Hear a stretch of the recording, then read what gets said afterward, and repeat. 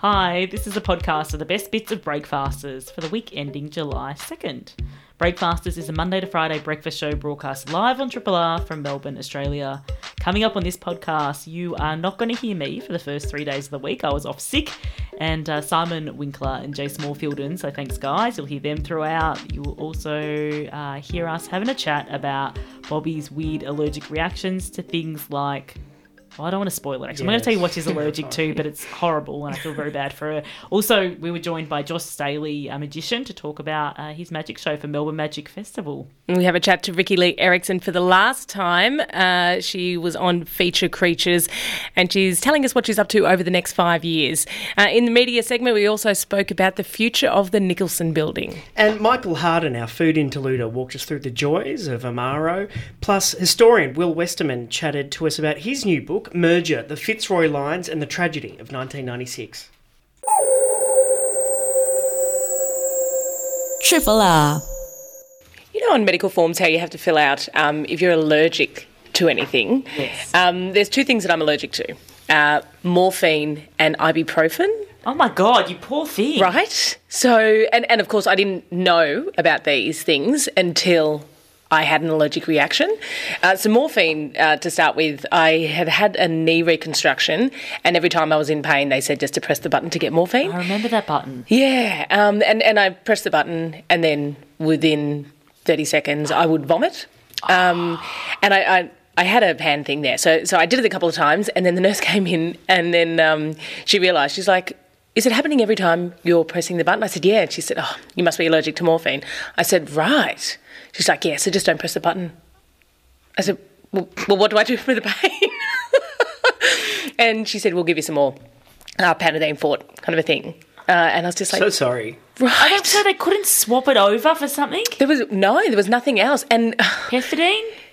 I don't know. I don't even know. I don't know. I don't think it might be the same thing for all I know. It's a pharmacist over here. But I remember, and that was, I've had 2 knee reconstructions. I've actually had a couple of, surgeries. And so the next time I went in, they're like, "Are you allergic to anything?" I was just like, "Morphine." And I remember the nurse going, "Oh, no. Well, we'll have to give you some Panadine Fort, but like morphine is just like the best pain relief that you could get." And it's just like, how annoying. What about if you had something worse than an operation, like something where you really needed pain relief? Like, there's got to be something they can give you. Yeah, well, that's Can't what just give you Panadine Fort. Yeah, I'm not sure if there's some stronger pill or what, but yeah, there was... I'm impressed that the button works. I thought it was sometimes like a pedestrian crossing. Oh, where fake. it's just fake. A That'll shut 'em placebo up. thing button. Yeah. But if you were chucking as soon as you pressed it, Yeah, well, I'm like...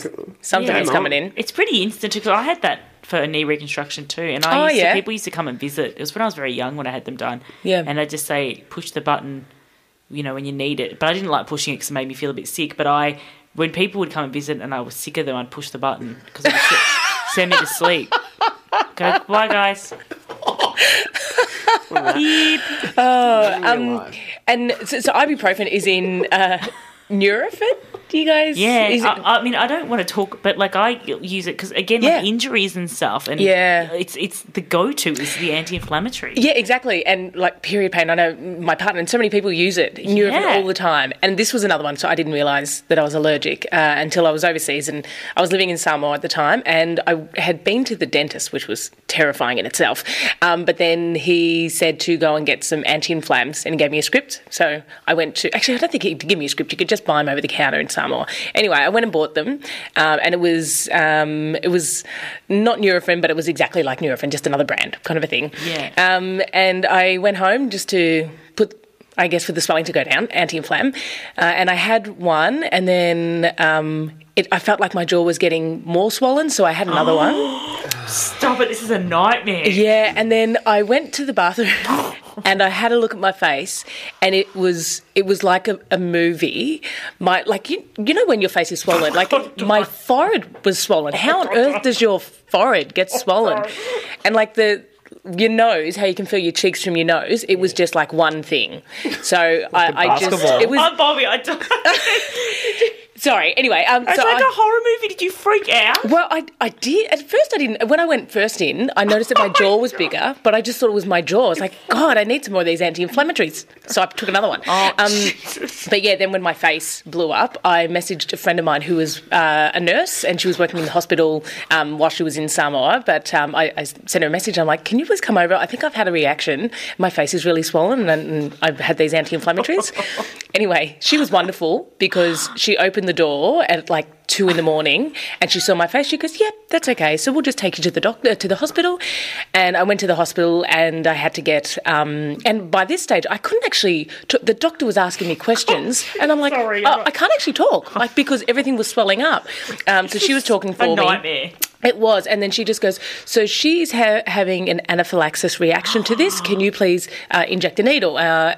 And take it all down. So then I had to go in, and then they put a needle up my bum. Oh, in my bum. Not anyway. In your ass cheek. Apparently it's more effective. Is that adrenaline? I don't know what it was, but it did. It helped, and then I could, because my throat was swelling up and everything. Like it was pretty terrifying. If I didn't have her there. God, you had a nurse friend to call. Yeah. And then it took about 5 days for my face to get back to normal. But so I had to have, obviously, a couple of days off work. And people would see me, like if friends come over and I'm like, oh, well, I can't go out. Like I'm just kind of staying in. And they'd look at me and they just couldn't pick what it was because my face was still swollen, but it wasn't blown up. But it was just taking a while to go down. And just they're looking at me. My neighbour goes to me, he goes, "Have you had a haircut?" Wow. No, I've had an allergic reaction. So, did it? And there's no. We worried that it'd go down, but it's like when people lose a lot of weight and there's like excess skin. That doesn't happen, does it? Oh, I don't think to your face. But if your cheeks blew up to the extent where your nose was no longer protruding, yeah, to be honest, I thought my my forehead, I thought that was going to be saggy because it's like, how on earth do you get swollen in your forehead? But it was thankfully. Had you never taken ibuprofen before? Never. You'd never, to that point in your life, you'd never taken, you'd never been hungover and taken. Oh, I think I'd taken Panadol, but I'd never really taken Nurofen. But also, I mean, I may have as well, because I remember coming to the doctor back here in Australia, and then I asked them, I was like, I'm not sure if I've had it before or not, and they said you may have. Sometimes your body just changes, and then you become allergic to it later in life. So you may have had it when you were younger, and this is just affecting you now. I was like, so what can I do? And especially when you have knee reconstructions as well, just for the swelling and stuff, and they're just like, no, so you can't have morphine, you can't have ibuprofen. I can't believe you're allergic to everything that's good about going to hospital. I must be allergic to airplane jelly. Independently yours, Triple R. 102.7.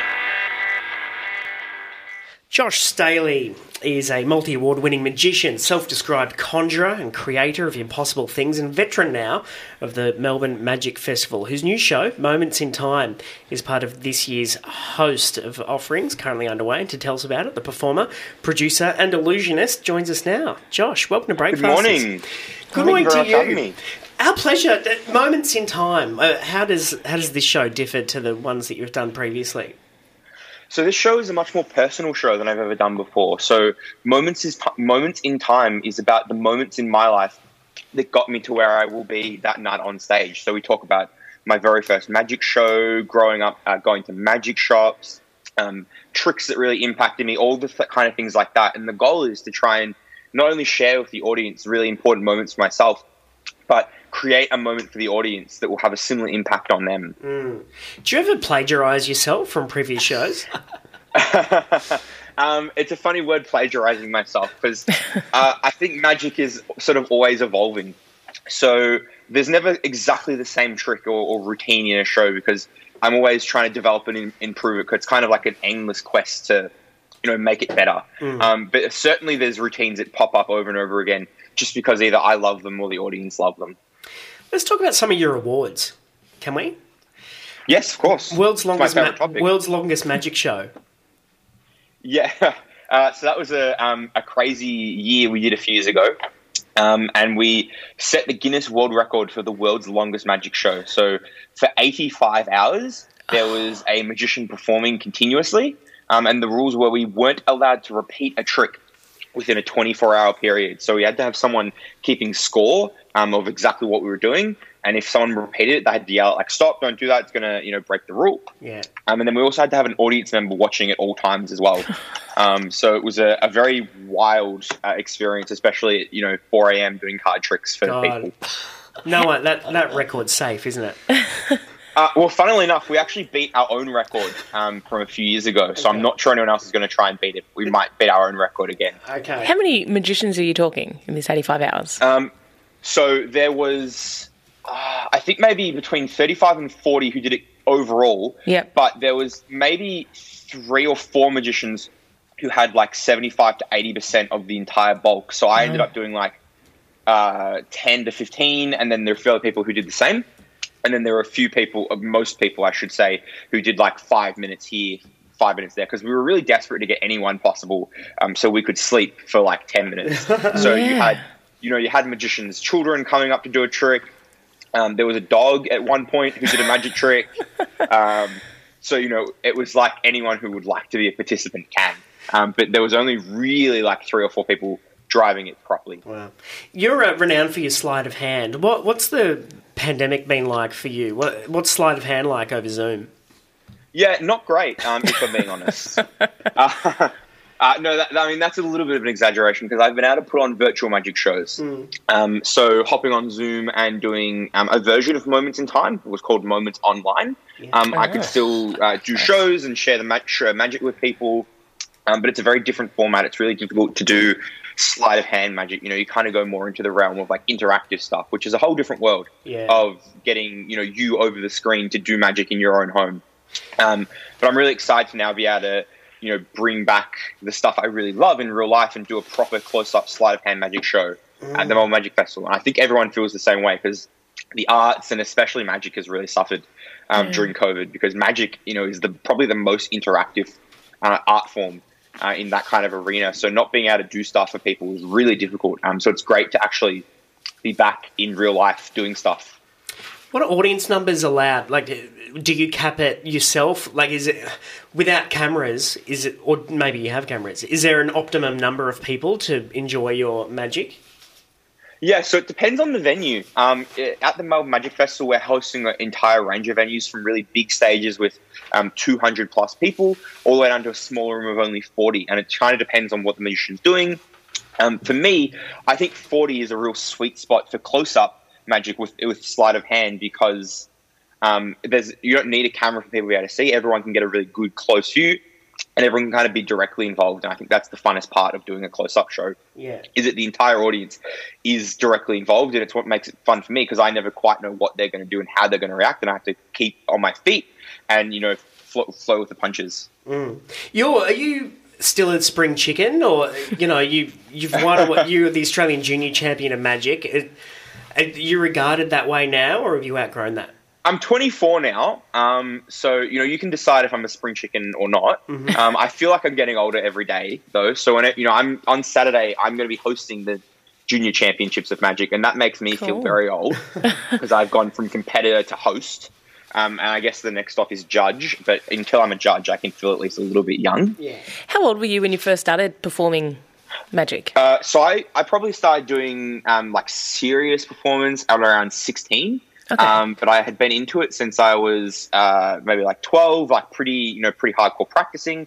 And before that, just as a kind of like a fun hobby, like I think most kids are. I think almost everyone probably goes through a little part of a magic phase, especially when there's like a famous magician on TV, which there probably isn't at the moment. But like when I was growing up, there was Chris Angel, who was on TV all the time. So that was my person who like made me interested in magic as a really little kid. Before that was David Blaine, David Copperfield. But then I kind of got more into it at like 12. Do you ever get hired for parties to like wander around and mingle and I was thinking that. Trick people? Yeah, I do actually. So I do a lot of private parties for businesses and corporates and things like that. And it's one of the funnest ways to do magic, because you get to do magic instead of 40 people for only like 5 people. So you can really like closely interact with people. But that's one of the things that really did impact us during COVID, because certainly that was out of the equation. Yeah. So it's great to be able to finally like see those events trickling back in. Not to dwell on the negative, but can you describe the least optimum audience member? I don't think there is a least optimum audience member, to be honest, because the skill of being a really good magician is being able to deal with any spectator. So performing for someone who maybe isn't that interested in seeing magic can be a really great challenge. And unfortunately, usually someone who doesn't want to see magic is because they've had a bad experience with a magician before. Right. So, maybe they've got on stage and the magician's made a joke and embarrassed them or something like that. And I think that's really a sign of the past. I think in maybe like the 80s and 90s, it was kind of popular and fun to make fun of the audience. And that can hurt someone else who's a new magician coming to see them because they go, oh, I don't want to see a magic trick because the magician's bad. Yeah. But trying to have a good experience with them and change their opinion of magicians. So now the next time they see them, they're like, oh, I love magic, is a really fun opportunity to try and convert that person. What about someone who becomes fixated on debunking you? That's super common, actually. I think there's, half the audience love just watching it, like, I don't want to know how it's done. And then the other half are desperate to find out how it's done. And that's totally fine. Most magicians are that kind of person. A lot of people got into magic because they want to know how the trick's done. But it's funny because once you find out how the trick's done, it's usually disappointing. The method is never amazing or exciting, generally speaking.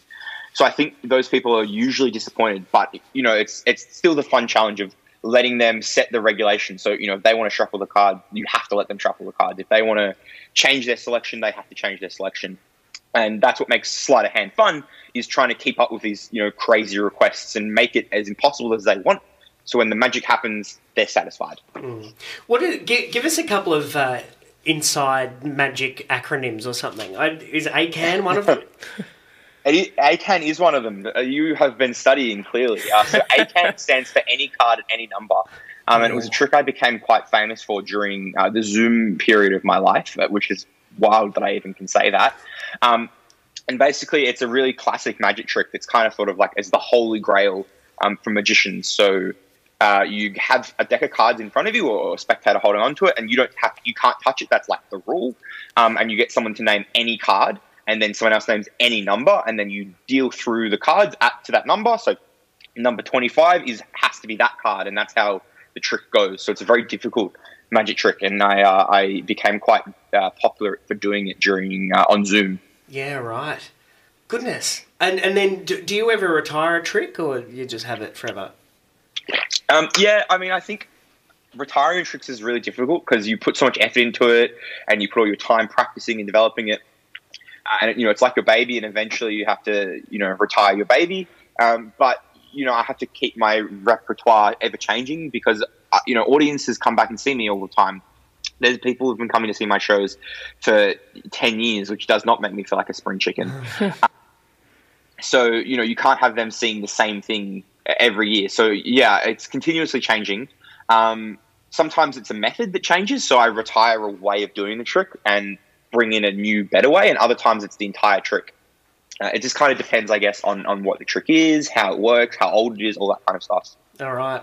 Well, the show is Moments in Time. It's part of the Melbourne Magic Festival, which is on now. And Josh's show is 6th of July to the 10th of July, 8 p.m, at the Close-Up Gallery, Swanston Street in Melbourne. For tickets and more information on all of that, go to melbournemagicfestival.com. Is that everything, Josh? That is everything. Good on you. And thanks for... Yes, I really... Have you ever stolen someone's wallet or anything? I haven't. No, that is probably one of those things you talked about before that give magicians a bad name, is stealing wallet and not giving it back. Yes, you use your powers for good. Good on you. Thanks, Josh. Use my powers for good. Thanks so much, guys. Have a good morning. Bye. You too. Melbourne's own Triple R.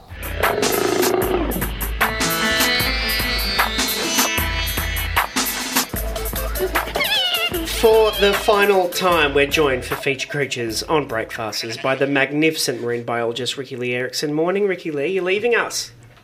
Good morning. I know. I'm so sad. This is my last one. Wow. What a ride. What a ride. And you're calling us now from where you'll end up. Yeah, so I started this job about 2 weeks ago. I snuck over while the travel bubble was open between Australia and New Zealand to start a role as a collection technician at Auckland War Memorial Museum, which is basically just their museum. It's War Memorial was their historic name. So, yeah, it's really exciting. I've started, this is into my third week of the job, so I thought I'd tell you a little bit about what I'll be doing for the next 5 years and why I crossed the ditch and left my beloved Melbourne home. 5 years? You know that you're going to have a job for 5 years? I know, it's pretty rare in science, so of course had to snap up the opportunity, and the project is really cool. So basically what I've jumped on to an Indigenous-led research program for Rangitahua, which is the Maori name for the Kermadec Islands, which is a large, pristine, globally significant but very poorly understood part of New Zealand's territory. So this group of islands is located midway between Tonga and the North Island of New Zealand. They're subtropical islands, and they're at the northernmost extension of New Zealand's economic exclusive zone. They're extremely isolated. So Norfolk Island is about 1,300 kilometres west, Tonga's 650 kilometres north, and New Zealand is 900 kilometres south. So it's kind of out in the middle of nowhere. And this particular project involves the iwi researchers, which is iwi is the Indigenous people, and practitioners as well as the New Zealand scientists. And this 5-year project has got an aim to sort of increase the knowledge of Rangitahua and prioritise iwi-led strategies for ecosystem well-being. So, yeah, it's a really cool project. The Maori group that we'll be working with is called Ngāti Kuri, and they're the traditional carers, and they also have a vision to restore sort of the life force of their ancestral lands. And so it has a kind of holistic approach to understanding the connectedness of nature and people, land and sea, which is really cool. And so why Rangitahua, or the Kermadec Islands? It includes internationally significant terrestrial and marine nature reserves, and it's one of only 4 pristine marine ecosystems on Earth, which is pretty incredible. So in pristine, in this instance, means fully isolated, fully protected seascapes containing unique biodiversity. So there's 3 others in the world, Cocos and Malpelo, which is the west of South Central America in the Pacific, and Middleton Reef, which is in the Coral Sea in Australia. So this ecosystems in this kind of state are exceedingly rare, and it's particularly interesting because it's got a mixture of tropical and temperate biota. So like seaweeds and corals existing together in warm surface waters with temperate kelp in sort of cooler, deeper water. And then on the islands themselves, they've got a mixture of Australia, New Zealand and Pacific sort of biota. So it's kind of interesting.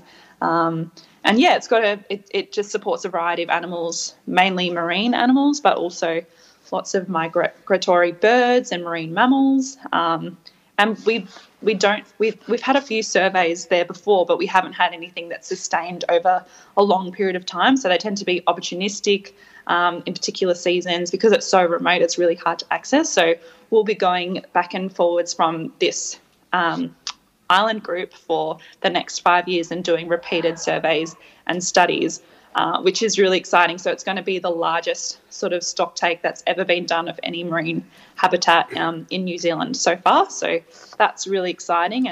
And my role will be mainly to sort of assist with creating and adding to a sort of knowledge portal of Rangitahua, and to prepare all the specimens that we collect for technical support, so sort of collection management and field work, and accessioning all the specimens and data associated with the trips that we do, and just to generally support sort of the expedition. So that's kind of what I'll be doing over the next 5 years, and hopefully we'll be able to get there as early as October this year.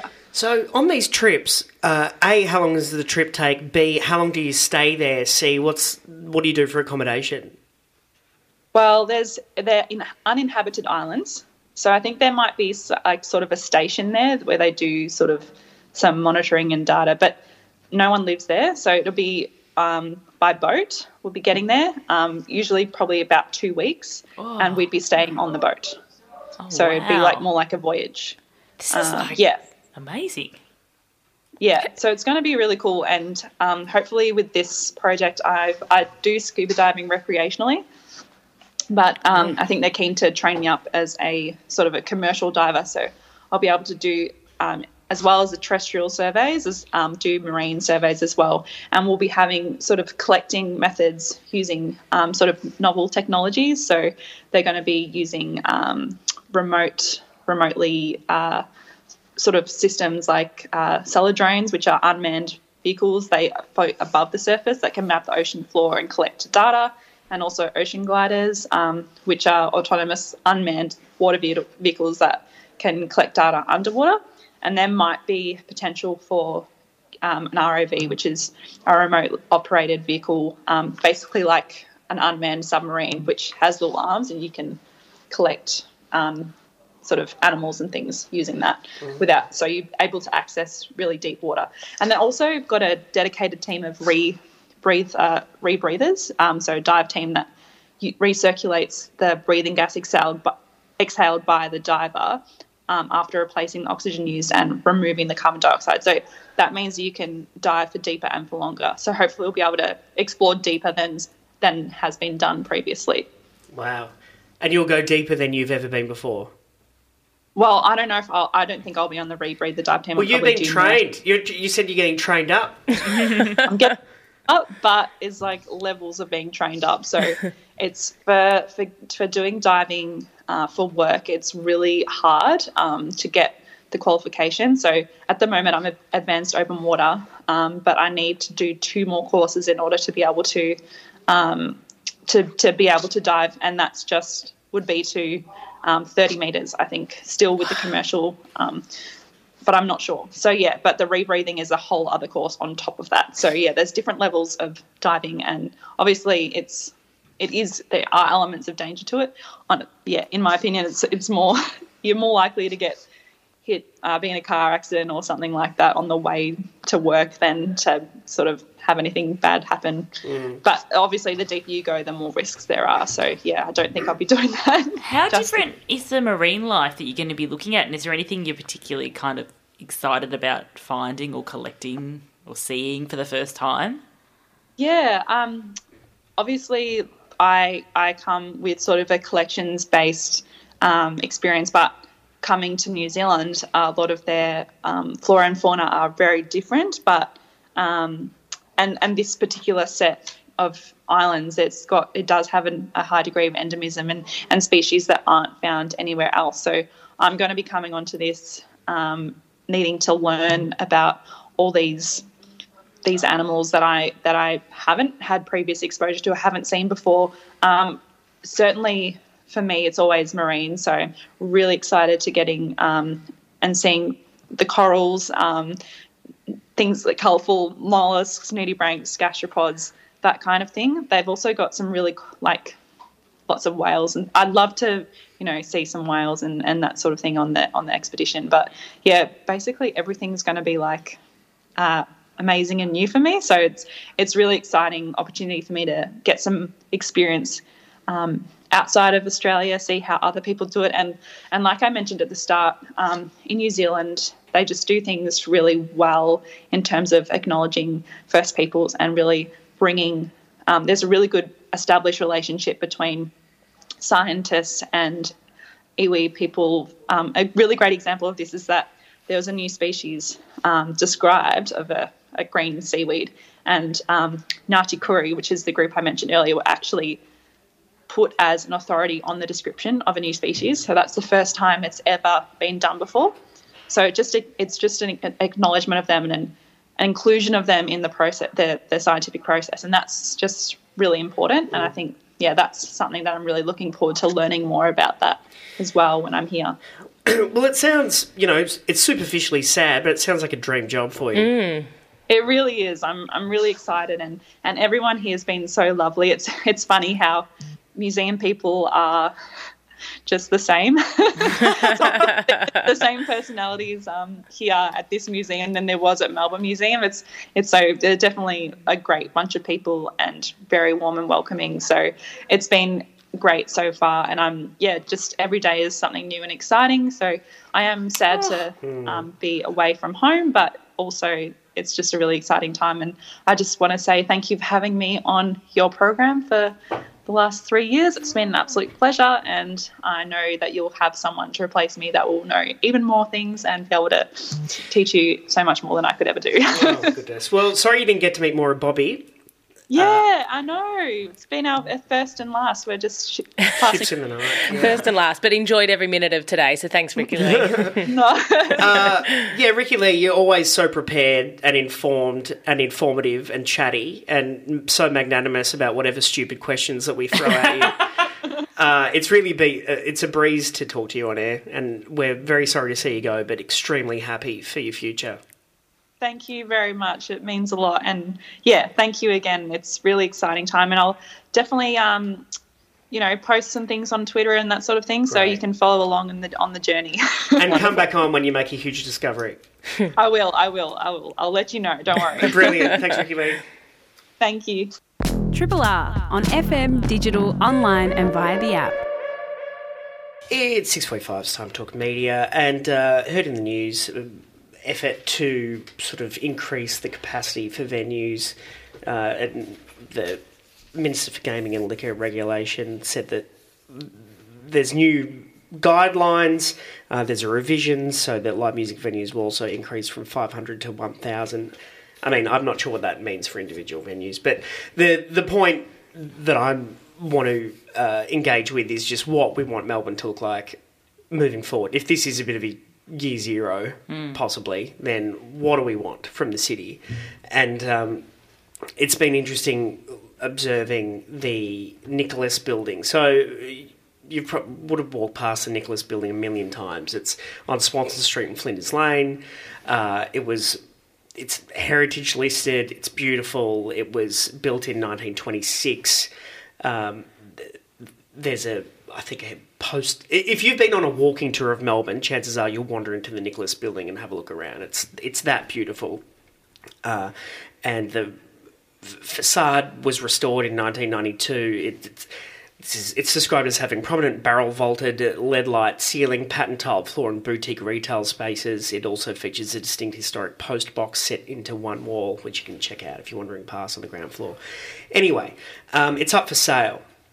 And the reason why that matters is because it's absolute chock full of... It's 10 floors and it's full of 110, boutique offices for creatives. Okay. So it's this creative community, and sometimes it opens up during Open House Melbourne, whenever that'll happen again. And so you can wander around, and some of these offices, they've got obviously totally unique views of Flinders Street Station, St Paul's Cathedral, Fed Square, the Domain, Shrine of Remembrance, and Southgate, and they're just milliners and jewellery makers and artists, and it's just... That, to me, is what you want the city to be. Especially if law firms and all these people are fleeing or consolidating their office space and there's space available, the idea that it would be sold and creatives would be kicked out is feels like a bit of an own goal. This might be a stupid question, but who owns it at the moment? Well, 5 families. They are... what are their names? Their names are Davis, Smorgan, Cohen, Price, Silverstein, and Samuel families. They're all the 4 Turak family groups. Oh wow! I don't know. I always thought it'd be owned by the government or something. Well, it's strange. They're opening it to international bidders now, and right. So it's and the idea is that there's a major train station which we all know. I think it's called Anzac Station now. Oh, the new one, yeah. Yeah, that'll be opening opposite. And so the idea is, hey, come on in. You've got this amazing train station. We'll sell it now. They're suggesting that the rate of transactions for large city buildings, which was slowed by the pandemic, is now starting to accelerate. So they think it's a good time to sell. They've owned it since 1973. But all the artists... There was a call actually to Bigsy on Friday from a tenant inside the building who's upset about what could potentially happen. So there are 100 tenants. It's this rabbit warren of small offices and studios. So there's Heart and Soul Tattoo, there's the Historical Archaeology Unit, there's M78 Art Space, there's Royal Overseas League, Serena Lindemann Millinery. It's really beautiful if you can walk around. No, I want to go inside of it now. Yeah, you really. I desperately don't want this to go, especially now. It's just the last thing the city needs. It feels like there's so little of that left in the city as Yeah. it is, and the fact that we've been able to retain that, it's almost surprising. I mean, my response to you telling me about, I've always known about the building, but I suppose I didn't really know what was in there. But my response to that is so emotional because it just sounds like something of another era, and I didn't even know that Melbourne had been able to retain anything like that. Yeah. And now to just know that and think that it might go is And it's deeply upsetting. And there are people in the building who are, I think, fatalistic, like, well, we had a good run, this is amazing. Yeah. I actually got my wedding ring and engagement ring at a jeweller. When you were describing that, I was like, actually, I think that's where my jeweller was. Oh, and really? I've just looked it up, and it was. And I do recall going in there just... It was stunning, but I did see so many creatives. I'm like, and I honestly thought, I was like, how are they affording this space here? But it was, it was stunning, and I'd never seen anything like it. I was, I think, eventually when I went in with my partner and took her in to get another ring, she said the same thing. She's like, how did you find this? I was like, I was looking up a jeweller, but the building itself is just stunning. Yes, and it's, they've got fragrance specialists in there as well, and it's you're right. It's such a special place to be. It's so much fun to buy something from a local producer in there.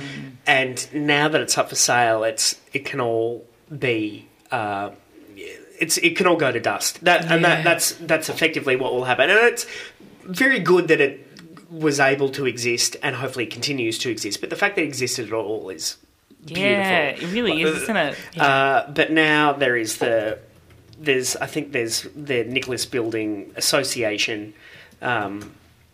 Anyway, you can have a look. nicholasbuilding.org.au is where you can go to find out more information about their struggle to keep this alive. Because the idea also that you have artists in a central spot, and it's a place for artists with business minds that really want to. And how inspiring to turn up to work in a building like that. Imagine. And I just feel like right now, to your right, like I think about the very fabric of this city and walking around the streets of Melbourne right now, I don't recognise this city. I don't know.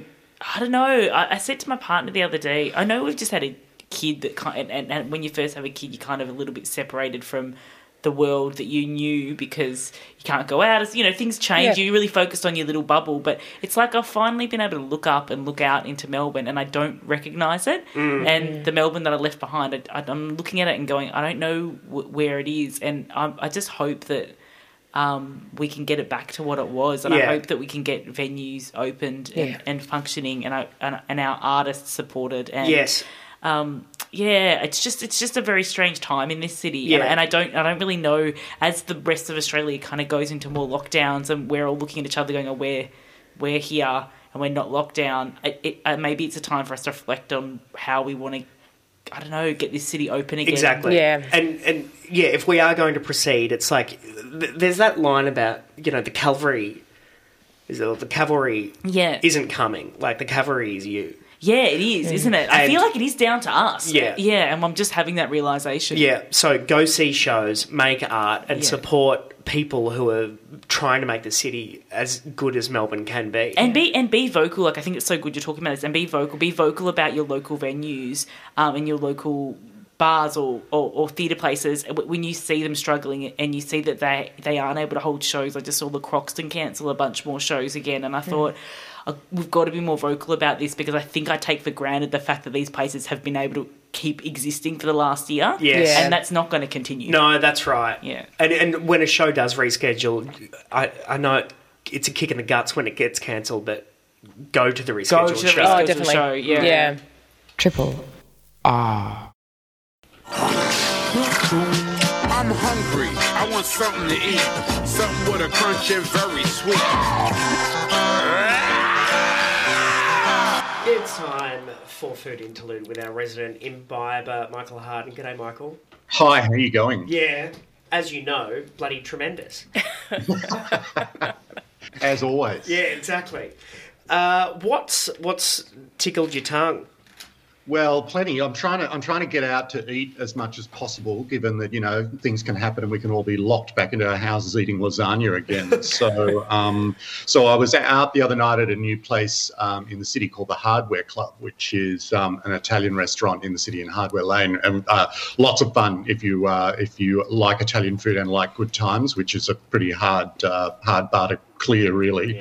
Yeah. But they also, the thing that I loved about it was that they had an Amaro trolley, which comes around afterwards. So, and Amaro is something that I'm pretty keen on. I'm keen on a lot of alcohol, but I'm actually really keen on Amaro, and I like the sort of there's sort of like a really geek level to Amaro that I like a lot. That's sort of if you're ever in Italy and if you're ever allowed back, it's sort of each area of Italy seems to have its own Amaro, and Amaro is like a digestive mostly. Like it means in Italian Amaro or Amari, it means bitter, and so there is that class, and you can sort of Campari and things like Aperol are considered bitters, but they're not Amaro in that they're like Amaro is sort of digestives, whereas Campari and things like that are aperitivos. So they're the sort of things that you drink to stimulate your palate before you eat, whereas the digestives are the ones that you eat after you've had a meal and they help you digest. Uh-huh. So, and the thing about the Amaros are all quite bitter, and they're sort of like a really lovely sort of culty alchemy about them, because they're all made with lots of herbs and barks and flowers, and a lot of them sort of originated in monasteries or pharmacies and stuff like that. So they've got this really sort of medicinal thing that you can really fool yourself into thinking that it's doing you're actually doing really good. It's sort of like, there's one even made with, there's one called Rucolino, which is made from 2 different types of rocket leaves. So it's sort of like you can tell yourself you're having salad while having a drink, which is something that I quite like. Of course. How broad is Amaro? Like, could you spend your life Oh yeah, and not get to the bottom it's of sort of like from town to town to town. In Italy, you can get a different one in every town. And the good thing is too, in Australia, there's a lot of people that are starting to make them here. Like there's a guy, Michael Ryan, who's the owner and chef of a restaurant in the high country called Provenance in Beechworth. That's what he did during lockdown, he's got like a series of Amaros that he's made, and he's using. And the thing is that they're really kind of lovely in the way that they're local as well. But so the ones there's an Amaro called Amaro Nonino. And it's sort of from mid-Italy and everything, and so it has a sort of there's a warmth to it in terms of it's still bitter, but it's got kind of like marmalade-y, fruity characters. And then you've got another one it's called a Braulio, which is from northern Italy, and it's sort of much higher in the Alps and stuff like that. And so it's got a much thinner kind of sort of almost menthol sort of alpine, strong taste of alpine herbs. So they taste of the area, like the ones from the south. In Sicily, like one of the most famous ones that you've probably seen around, that's called a Verna, that's made sort of it's got really citrusy kind of quality, so that's sort of like it's like a thicker sort of syrupy kind of cola quality to it, which is really lovely as well. But I think it's sort of like the thing that I like, the one that is my favourite, and I'm not sure whether I like it because I like the flavour or I like it because it's bad boy reputation, is Fernet Branca. And it is from Milan originally, and it's been around forever, and it is the most kind of severely bitter of all of them. Like, it's the best description of its flavour profile that I read was it's like getting punched in the nose while sucking on a mentholated cough drop. Wow. Is that what you felt when you drank it? Yeah, it's great. And it's kind of like it really does kind of give you a bit of a whack, but it also gives you a real wake up, which and it's very common in most cupboards in across Italy to people to have that as a thing. And it's a real sort of culty bartender kind of thing as well. It's sort of like a rite of passage that you kind of do shots of that during the night to keep you awake. So getting whacked in the face by a Fernet Branca is quite good. Wow. And it's got its own sort of cult, and it's popular in certain parts of the world. Like in Argentina, they drink more of the stuff than anyone else in the world. And they drink 35% of all the Fernet Branca produced is in there, and they drink it with Coca-Cola and ice. And it's like a pick-me-up, and I can brag and say that that's what happens. Is in that I had one of the best nights of my life in Buenos Aires, drinking copious amounts of Fernet Branca and Coke and ice, and didn't sleep all night. It was Dead great. set. Well, does that mean that it can be adapted beyond the digestive? Yes, yeah, that's the thing. It's like that's really interesting about Amaro, that people are starting to discover that it's actually a really great thing in cocktails as well, because it sort of takes some of the sweetness away from some cocktails. So, for example, a Negroni, there is you can which is equal parts gin and Campari and sweet vermouth. And you can substitute the sweet vermouth in a Campari for an Amaro, and it just brings a sort of a darker and more bitter edge to that rather than a sweetness. And, because it's, made with herbs, it's good for you. So, well, naturally. Is it apart from the punch in the nose, is it crowd-pleasing, or is it we're verging on acquired taste here? There is a little bit of acquired taste, but as I say, like some of the ones, like my entry-level Amaro was a Werner, and it is a really mild.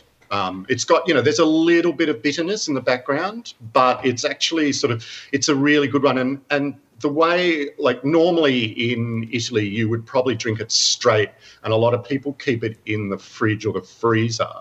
But there's it's also quite. You're not going to be laughed out of town if you ask for it over ice with a bit of a twist of orange with it as well. So it's like, and they're actually, I don't know whether it's just psychosomatic, but I really like to drink an Amaro. It could also be that I just want to have an excuse to keep drinking, but I also like to have an Amaro particularly after a heavy meal. And I don't know whether it's psychosomatic, but it does seem like it does settle the stomach and help the digestion. Like some of the other health claims, I'm not sure. You could try it yourself. There's it's claimed over the years that it reduces menstrual pain. Okay. It can cure cholera. It's good for a cough, and it also is apparently very good for warding off evil. Oh, there you go. Which is, in these days we could all use. Oh, precisely.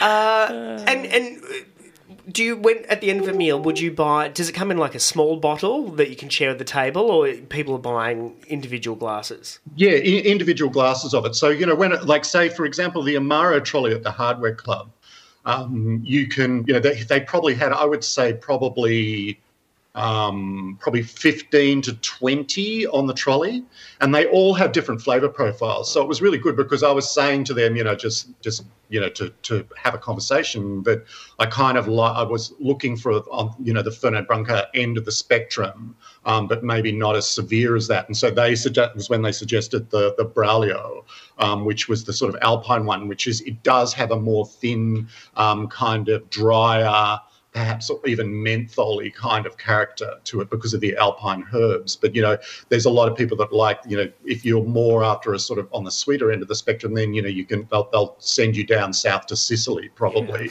because they're the more sort of orange and, well, not orange necessarily, but citrus generally based Avernas. Plus, they do have the other ones as well, other herbs in it as well. But there's a really good one that I had in Milan once that was made from rhubarb, and there's another one that's really good that I like as well. That's fairly widely available in Australia, called Cynar, Cynar, which is the base of it is artichokes.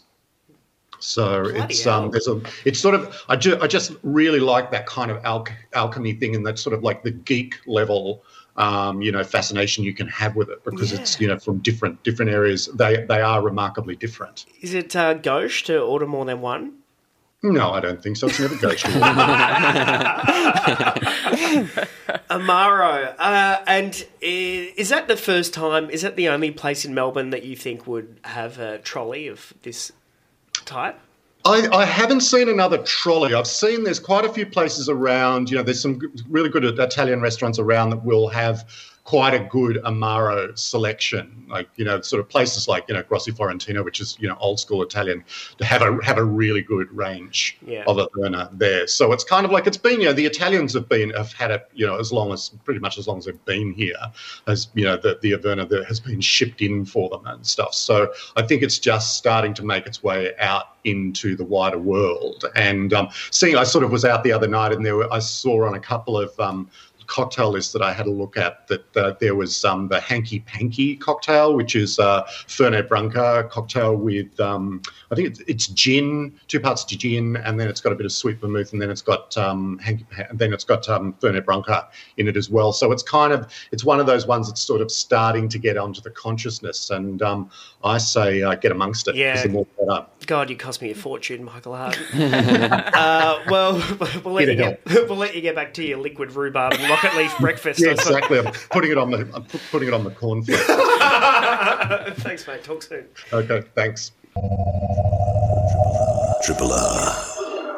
William Westerman is an historian who was taught at Monash ANU as a Fellow of the Royal Historical Society and an adjunct lecturer at the University of New South Wales, Canberra. He's now turned his historical eye to the year 1996 when the 113-year-old Fitzroy Football Club played its final game in the AFL. It's the subject of his new book, Merger, The Fitzroy Lions and the Tragedy of 1996.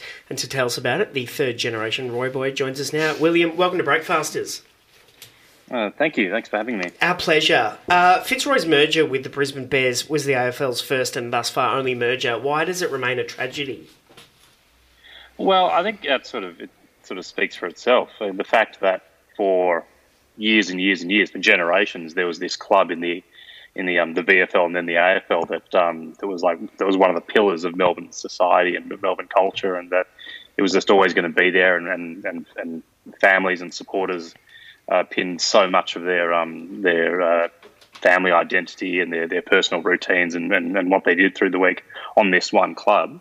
And then for it to disappear and then for it to merge and in the way that it did and to rip that away from so many people does remain a tragedy to this day. And even those who have adopted the Brisbane Lions or who have followed other clubs, there's still that sense of loss of that the club that they grew up barracking for and supporting, and the club that they loved is now no longer exists in the form that they knew it in. Looking back 25 years later, what went down when you say the way that it did? What went down in 1996 that the book illuminates? Yeah, well, it's a very complex story with a lot of intrigue and double dealing and just a lot of drama about it, and I couldn't do it justice to explain it all in the short time I have with you this morning. But really, what the basic situation was is that Fitzroy was one of the clubs, one of the league's financially poorest clubs. It was poor and getting poorer compared to its competitors, and by 1996, that had really become an unsustainable position. So, in order to salvage something of the club, it looked around for a merger with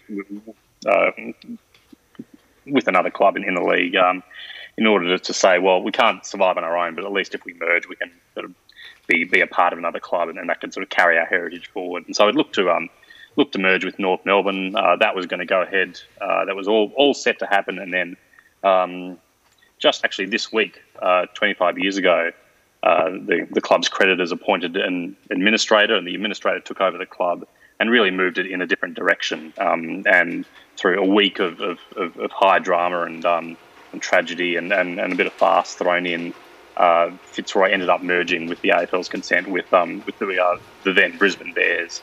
And then the rest of the year sort of played out with the ramifications of that. So that's really the year in a nutshell. But as I said, there's a lot more to the story than that. Was it the product of economic rationalism of the 90s, and can you imagine it occurring now? Well, no, I can't imagine it occurring now. And there's a very good reason for that. At the time, the league wasn't as rich as we know it is today, and it was trying to make sure that all of its clubs could survive on their own. They could pay their own way, and they could be They wouldn't have to rely on the AFL to be a banker to the clubs. That was something the league really wanted to avoid, and so that's why they pushed this economic rationalism line very hard. It's like you either sort of pay your own way or you're out. But as money started to come in after sort of '96 with increasingly broadcast the larger broadcast deals, I think the league discovered that actually it was a good thing to be a banker to its clubs, because that way it could exert a lot more control over them. If the clubs were financially beholden to the league, then they could be a bit more malleable or could be influenced a bit more easily. And so that's one reason why I don't think you'd see a resurgence of economic rationalism, because I think the league prefers it as it is these days.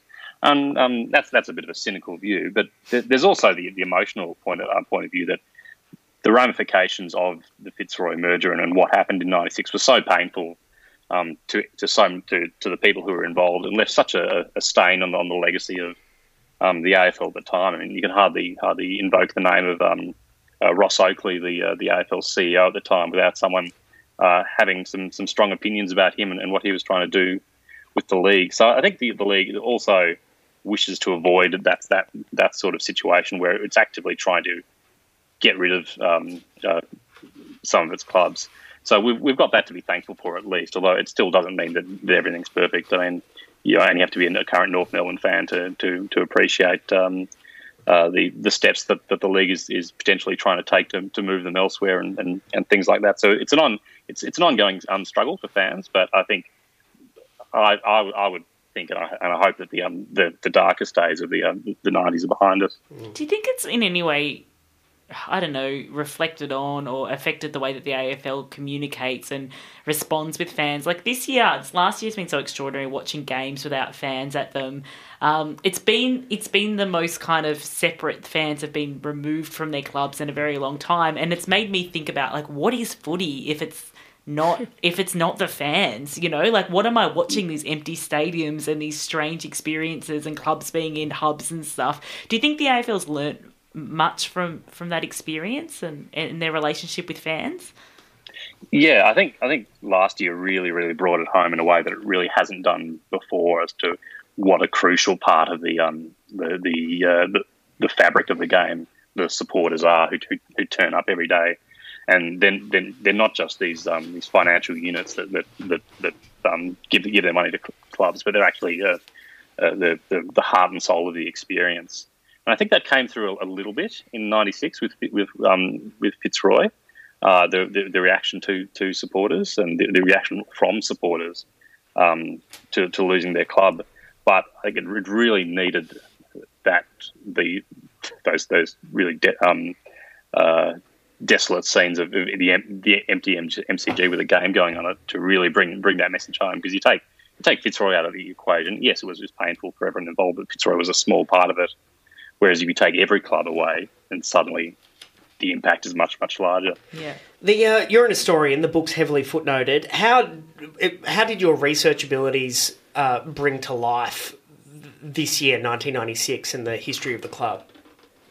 Yeah, well, it was important to do all that research and to bring a sort of scholarly perspective to it, because it's such an in parts heavily contested story that I wanted to make sure that I was being as rigorous as possible with the claims that I was making. I got good access to AFL records, and I read every newspaper article from the time on Fitzroy. One of the difficult parts, but also one of the enjoyable parts, was talking to people who were involved.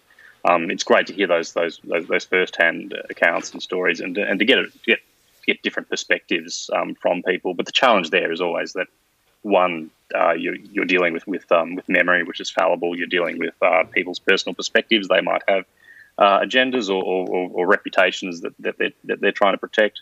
But also that over time people forget things and memory becomes a little faded. So that was a bit of a challenge. But I felt in bringing the book out now, one of the important things was to capture all those stories, because the longer it gets and the further away we get from 1996, those things are going to start to disappear. So it was important, I think, from my point of view, to capture the story now, to capture people's memories while they were still reasonably fresh. Yeah, you're right. The one supporter who had followed the Lions for half a century had been howling all night. It was as if someone had cut out her heart with a knife, she said, and she vowed never to go to another AFL game or give the league a cent.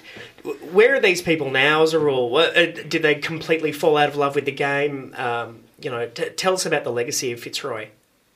Yeah, well, certainly some did. I mean, there were plenty of people in '96 vowing that they would never go to a game again, and a lot of them followed through on that threat. And just the experience was so traumatic for them that they couldn't actually go and engage. Others have sort of come to terms with it. It took, I think, a lot of time from '96 onwards to actually accept what had happened, and some people went on to follow other clubs because they wanted to keep supporting a Melbourne club.